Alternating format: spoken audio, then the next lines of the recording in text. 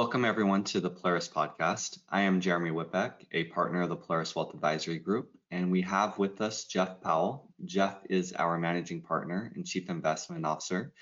Jeff, a lot of really interesting things to talk about, so looking forward to our conversation that we're going to have this morning. And so Jeff, obviously the piece that's been hitting the news on various fronts is just talking about coronavirus and the mutations that keep occurring, and the one that's really on everyone's radar. And so if you don't mind, can you kind of lay the backdrop of why this virus is mutating, how that's being accounted for, and why people are really paying attention to this?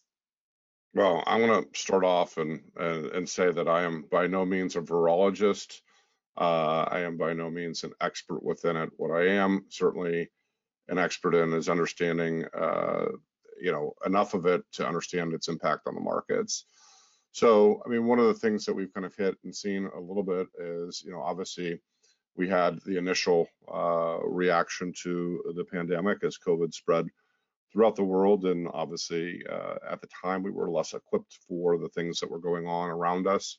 But back in February, March of 2000, I mean, obviously a complete shutdown of the world's economy in order to protect the population, in order to not have the pandemic actually be much worse than it was. Most viruses mutate, and that was one of the biggest concerns going through everything that we were dealing with, and it's what goes on with, obviously, again, getting people vaccinated and getting herd immunity and trying to quell this particular circumstance. But we've seen, and what goes on within the medical community is they name variants. So obviously the first variant, or the first part of COVID, was called Alpha. I mean, so this is the beginning, the very first. So they're using the Greek alphabet. Some of you may remember that from being in fraternities or sororities, probably having to memorize the Greek alphabet, but we kind of progressed on. The most serious of the variants that we had seen up to this point was Delta. So everything that we were seeing in the news and seeing in the news and seeing in the news was about the Delta variant. And now obviously what we're hearing about, and first being detected in South Africa, but obviously, it's not like the South Africans or anything of that nature are the ones that mutated this, but now we have a new variant called Omicron. So again, a lot of mispronunciation of Omicron and stuff like that, but the proper pronunciation of it is Omicron. So we had seen a few other variants between Delta and what we've got right now. So that's one thing to kind of keep in the back of your mind, is as you go through the Greek alphabet, there were 8 other variants between Delta and Omicron to get us to where we are right now. And so what we're hearing is just a lot of concern, but not really enough evidence to really be panicking or be concerned enough. Now, there are a lot of governments that are already reacting to it. We've got Israel and South Africa and a number of other places that are shutting down. South Africa actually has been on the receiving end of being shut down for travel from other places, but we're also seeing countries sort of circle the wagons and get themselves to a point where they're not allowing any foreign travelers into their country. And so, Jeff, that's interesting that there's been a lot of different variants, and it's really only one that has uprooted the initial variant, which was Alpha. Why is it that the other variants that have taken place didn't really take hold, and what does that mean potentially for the latest variant? Well, the one thing you got to keep in mind with all this stuff, and again, I'm not a virologist, but I do know enough about science to maybe get myself into trouble here, but you have a dominant strain versus a recessive chain. And so what ends up happening is, okay, a new variant happens. So we had Alpha, and then you had Beta. Is the next one. Well, was Beta dominant or not over Alpha? Now, it mutated, but Alpha still was a stronger strain of the virus. And so Beta came and went. Gamma came and went. And then Delta became dominant over Alpha. If you remember it, in the United States, at first it was like, oh, well, we've got our first cases, and and all of a sudden it was the dominant, the dominant thing. and then Alpha went away. So each of these other ones, again, running through the alphabet, epsilon, zeta, eta, theta, iota, kappa, lambda, and mu, all are recessive to the Delta variant. And in other words, Delta was still stronger than all of these other mutations. So the mutation would happen, and then it would really not go anywhere, it would die off. So it would be detectable, and the science community knew about it. But again, when you have a dominant versus recessive, the dominant is going to be the one that survives. And so what we have seen, and this is something also to kind of mention, there were 2 other Greek letters that were actually skipped. So we've had 8 variants before we've gotten to Omicron. There was nu and xi. Xi in Greek, but it's actually she in Chinese. And the Greek letter translates into xi, which is the spelling of the premier of China's name, and is also a very common last name in China. Given this, if you were the confusion, if you're talking about the new variant, okay, yeah, it's a new, N-E-W. No, they meant N-U, the letter N in the Greek alphabet. They skipped it due to the confusion that might come to play. And then obviously, given some of the sensitivity and the backlash of the Asian population due to this pandemic, they chose to bypass another Greek letter that would have been sensitive, which again, I think probably was the smarter move. Got it. And to go back to the earlier comment, I think that's something that's really important to just emphasize here, that we don't even know if this new strain is going to be more dominant over Delta. I mean, that's one of the things that can be really confusing for people, is that we're still so early with all this that it may be like some of those previous changes on previous mutations on those earlier Greek letters that, yeah, it technically has evolved, and there's been a few cases to where we could identify it, but never takes hold because it's just not more dominant. And then, well, if you remember, Jeremy, I mean, Lambda for I don't know, a week or so was all the rage as well. So a variant 2 prior to this was going to be the next scary thing, and it came and went. What we know right now, at least what we're hearing, I guess no might be maybe getting a little ahead of myself here, but what you're hearing is that this is more transmittable, but the actual symptoms have been more mild. Now, the question really becomes, are they more mild because of the types of people that are getting it? For example, if a lot of the people that are getting it are younger, and they're able to handle this variant better than somebody older, we don't know yet.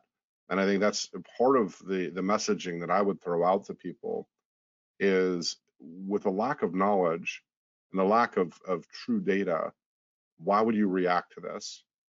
So far the markets have been all over the place. They're down, they're up, they're down, they're up. Yesterday's market was down substantially, not only on the news of this new variant, but also that the Federal Reserve was going to start trying to taper quicker, and that they were perhaps going to drop the word transitory from the inflation that they're talking about here. So we're seeing people react to information that is not fully understood yet, which to me is a bit foolhardy, obviously reactionary, and one that can actually financially harm yourself by reacting to something rather than actually going off of concrete information. got it. And one of the points I was going to mention with all that too is that it's still so early that we don't know. But given what has been initially talked about, this might be one of those scenarios where good news turns into bad, because let's say that this is more transmissible than Delta and it does uproot it. And if the preliminary data that's suggesting that it may be less harmful, the symptoms are less, this actually may turn into a good thing, in the sense that it's a less harmful variant, and maybe not. I mean, we don't know, but I think that's the point, is that it's still so early on that there's more that we don't know than that we do know, it's a little bit surprising how strongly the market's reacting because there's just so much that has not been identified, and the scientists that are working on it have been very clear that it's going to be another 10, 14 days before they can even start chiseling away at some of these questions that we have. With regard to the market, you mentioned that it's been having those volatility events. Jeff, what is typically the right thing to do when you're dealing with a really choppy, really unpredictable market that's up one day, down the next, and just kind of bouncing all over the place? Well, I think the first thing I would say to somebody is to put your seatbelt on. It's kind of like being in a airplane where you've got some turbulence. It might be scary. You might bounce around a little bit, but this type of storm that we're dealing with is not the type of storm that makes the plane crash. So what we need to do is just to calm down, to not react, and make wise decisions based upon what we know and not guess at what we don't know. Again, it's human nature. We've talked about that before. The psychology of the fight or flight type of situation. It's very natural to want to take your marbles and go home. But it is absolutely the wrong thing to do under these circumstances because you take yourself out of the market. And then what is the impetus to get back in? Most likely you won't. And so the reaction here is to not be overreactive to the situation, to allow us to do our jobs, which is to try to be as clinical, again, using another medical term here, but try to be as clinical and deal with triage as best as we can, given what we're dealing with. And so, again, we've joked about this word before, but triage meaning to sort. It's a French word. It was used back in World War I to determine, who was truly in need of medical care and who could wait, or who didn't need it at all, who was, past recovery. And so, what we have to do under these circumstances is deal with triage. Information is not the issue here; it's over information, and being able to sort through so much information and they then make wise decisions based upon the information that we have at hand. And if we do that and do that consistently well, you'll be absolutely fine. And if things really do start to deteriorate, because again, I think that everybody has probably heard me say this more than once, which is that the markets can be irrational longer than you can be solvent. So if we're dealing with a situation where sentiment is the driving factor, which has really been a lot of what's driven the markets over the last 2 years. If we start to see a panic situation, we're not going to sit there and stick around long enough to see it out. We're going to get defensive again with your portfolios. But right now, given the information that we have at hand, to make those kind of radical changes makes no sense whatsoever. So again, up one day, down one day, up to, down to, volatility, is all over the place too. I mean, we saw the VIX spike well over 20 yesterday. It's down to 15 today. So, I mean, you gotta just take a deep breath, realize that, we are in uncharted waters, that, in uncharted waters, you just need to relax and to allow things to transpire around you to make wise decisions. Otherwise, you're just going to be separated from your money. Yeah, Jeff, that makes sense, and it's kind of that common adage that sometimes doing nothing's the best thing to do at all. With regard to the Fed changing the tone on inflation, where they're dropping the word transitory, in other words, they're expecting it to remain with us longer than initially forecasted. Does that mean anything for investors? Is there anything that we should be thinking about with regard to our investment selection, given that updated forecast? Well, the big thing that I heard from yesterday's information is a speeding up of the tapering process. So instead of going 15 billion per month for an 8-month time period, it sounds like they're going to try to speed up that process, which also means that would free them to be able to start raising rates sooner in order to combat inflation. So the one thing you got to remember, inflation is not a horrible situation. It means that the economy is growing and growing steadily. But in our situation, we've got an economy that is kind of sputtering a little bit, and it's sputtering because of some of the bottlenecks, as we've talked about before, in supply chain. And so when we're dealing with supply chain disruption, that's putting a little bit of a damper on things. So normally you raise rates in order to slow your economy. We don't have an issue with the slowing economy. What we're really looking at is ways to quell inflation. So it's one of the few armaments that the Federal Reserve has in order to protect us from these types of things. But obviously, the biggest element of it is really getting rid of these bottlenecks. The moment that these bottlenecks are done, then we're fine. But obviously, a lot of this is it's a couple fold. One is a stopping on, stopping off type of economy when you've got countries that are completely shutting down, like Vietnam and Malaysia, as we've talked about before. Those have material impacts on what goes on with import-export business within the United States. But then the other part of it was just, a turning back on of our economy. I mean, if you've got nothing coming into the ports 18 months ago, and all of a sudden you widen open that with, which basically began as people started getting vaccinated at the beginning of this year. Oh my gosh, you're looking at having, 100 people trying to get through one door, and obviously that's going to put a backlog in place. So once we kind of, get in queue, get through this, things open back up, things should normalize. And so I think that really the messaging from the Fed is they're trying to combat this faster.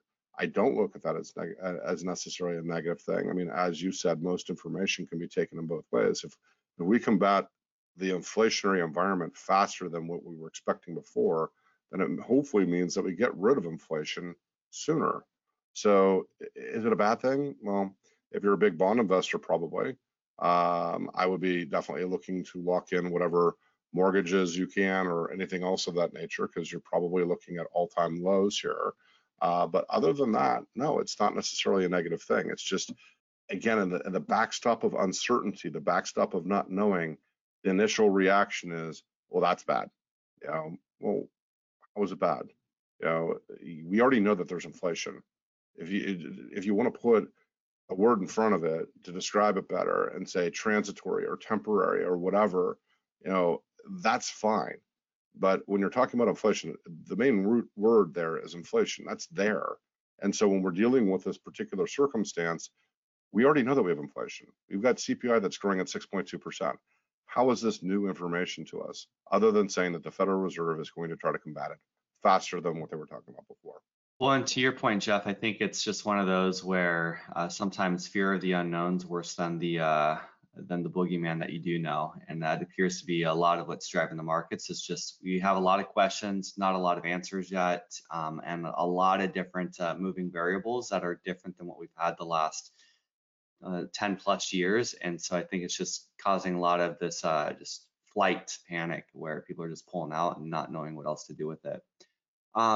Just looking forward then with everything that's taken place, does this change any of the forecasting for fourth quarter and Q1 and going into 2022? Or is the anticipation here that eventually cooler heads will prevail and things will continue marching along like what we've been seeing with all these other stimulus and growth activity that we've seen in the US economy? Well, a great question. I mean, the thing that I found quite ironic yesterday while the markets were kind of falling apart was JP Morgan came out with their 2022 outlook, which was for approximately an 8% rise in market for the year. So we see the market falling apart. You've got, I think the thing that's probably most confusing for most investors, and again, I get pinged by different people saying different things at different points, but I find very ironic because I'll hear, well, this person saying that the markets could drop 10 to 15%, and this other person saying that the markets are primed for, whatever. There's just as much good news as bad news out there. The thing about it is that anybody that's throwing out a number or, it's a guess. I mean, we're dealing with things that we've never dealt with before. Things are stacked in a positive way for the markets. Okay, we've got extraordinarily low interest rates right now. But you got to remember that even back in the 90s, when the markets were raging, you had Fed funds rates that were at 4 and 5%. So you can have mobility of rates and still have a very strong market. What you want to know is in a rising rate environment, what impact is there in different parts of your portfolio? And as we see that go on, that's the driving factor. That's where you really need to be paying, strong attention to it. But to sit there and, say a JP Morgan or say, a whatever, there's just as many doomsayers out there. These are people that are trying to make a name for themselves. The thing to keep in mind is a broken clock is correct twice a day. So if I keep on saying the market's going to drop, the market's going to drop, the market's going to drop, eventually I'm going to be right. Because again, the historical nature of it is that the markets have 4 different time periods in which there's a 5% correction. We haven't even seen that this year. In the midst of everything that we're dealing with, we've had one. Other than that, the markets have generally trended up. One of those 5% corrections should turn into a 10+ correction every year. And we've become very, very, very spoiled that we've seen slow, steady growth and upward mobility. So keep everything in perspective, I guess, is the biggest thing that I would throw out there. Yes, it does change some of the elements to this. It's do you want to be in a highly debt-ridden company that has been using debt to increase their margins and their profitability in a zero interest rate environment? That's going to go away. It's going to cost them more. It's going to eat into their earnings and their margins. So you want to be looking at the health of the companies that you're investing in, and then understand other things. The one thing that we're looking at a lot is, okay, these are bottlenecks in physical goods. What about the service side of things? If you're a software developing company, are you running into bottlenecks because the Port of Los Angeles has 80 ships outside of it? Probably not. So it's how else can you invest and not get caught in some of the supply chain issues that we're dealing with right now. The biggest unknown is COVID. I mean, we just went through the fact that we've gone through, in the last year and a half, we've gone through a total of 12 variants. We're now at our 13th. If things continue the way that they are, we're going to run out of Greek letters. I know you and I were talking about it. I don't know what happens after that. It's kind of like hurricane season. Once you go through the alphabet once, do you start again? I mean, I just don't. I don't know what happens with this because none of us have gone through this before. And so the biggest thing out there to me is to not hang on every word. Everybody's got an opinion in the financial industry. Period. If they didn't, they shouldn't be here. But the flip side of it is the people that are pounding the table the hardest are trying to make a name for themselves. They're trying to do it so that they can sit there and plant a flag in the ground and say, see, I called it. I'm really smart. You should follow me. There's an ulterior motive behind the messaging that they're providing to you, which could be buy my newsletter, or I'm a great analyst and stroking their own ego and perhaps get more money from the company that they're working with or whatever else that they're trying to accomplish. With us, we've got no motivation behind it. It's purely let's make sure that we're communicating properly with our clients and make sure that they understand what our thought processes are so that there is a calm, collective decision that's being made on their behalf rather than to sit there and react to the one up, one down days that we're dealing with. So I would conclude by just saying, be careful. Be careful with what you read. The internet is a place that's absolutely, like we said, more information than you care to even understand, but you got to realize that all these search engines already know what you're looking for. So the likelihood is that you're going to read more of what you want to read. One of the things that as a collective group, our investment team constantly looks at multiple sources on everything to be able to try to proof what's going on. We're using outside research, our own internal research. We're not taking some unfounded belief system and taking it for what is true.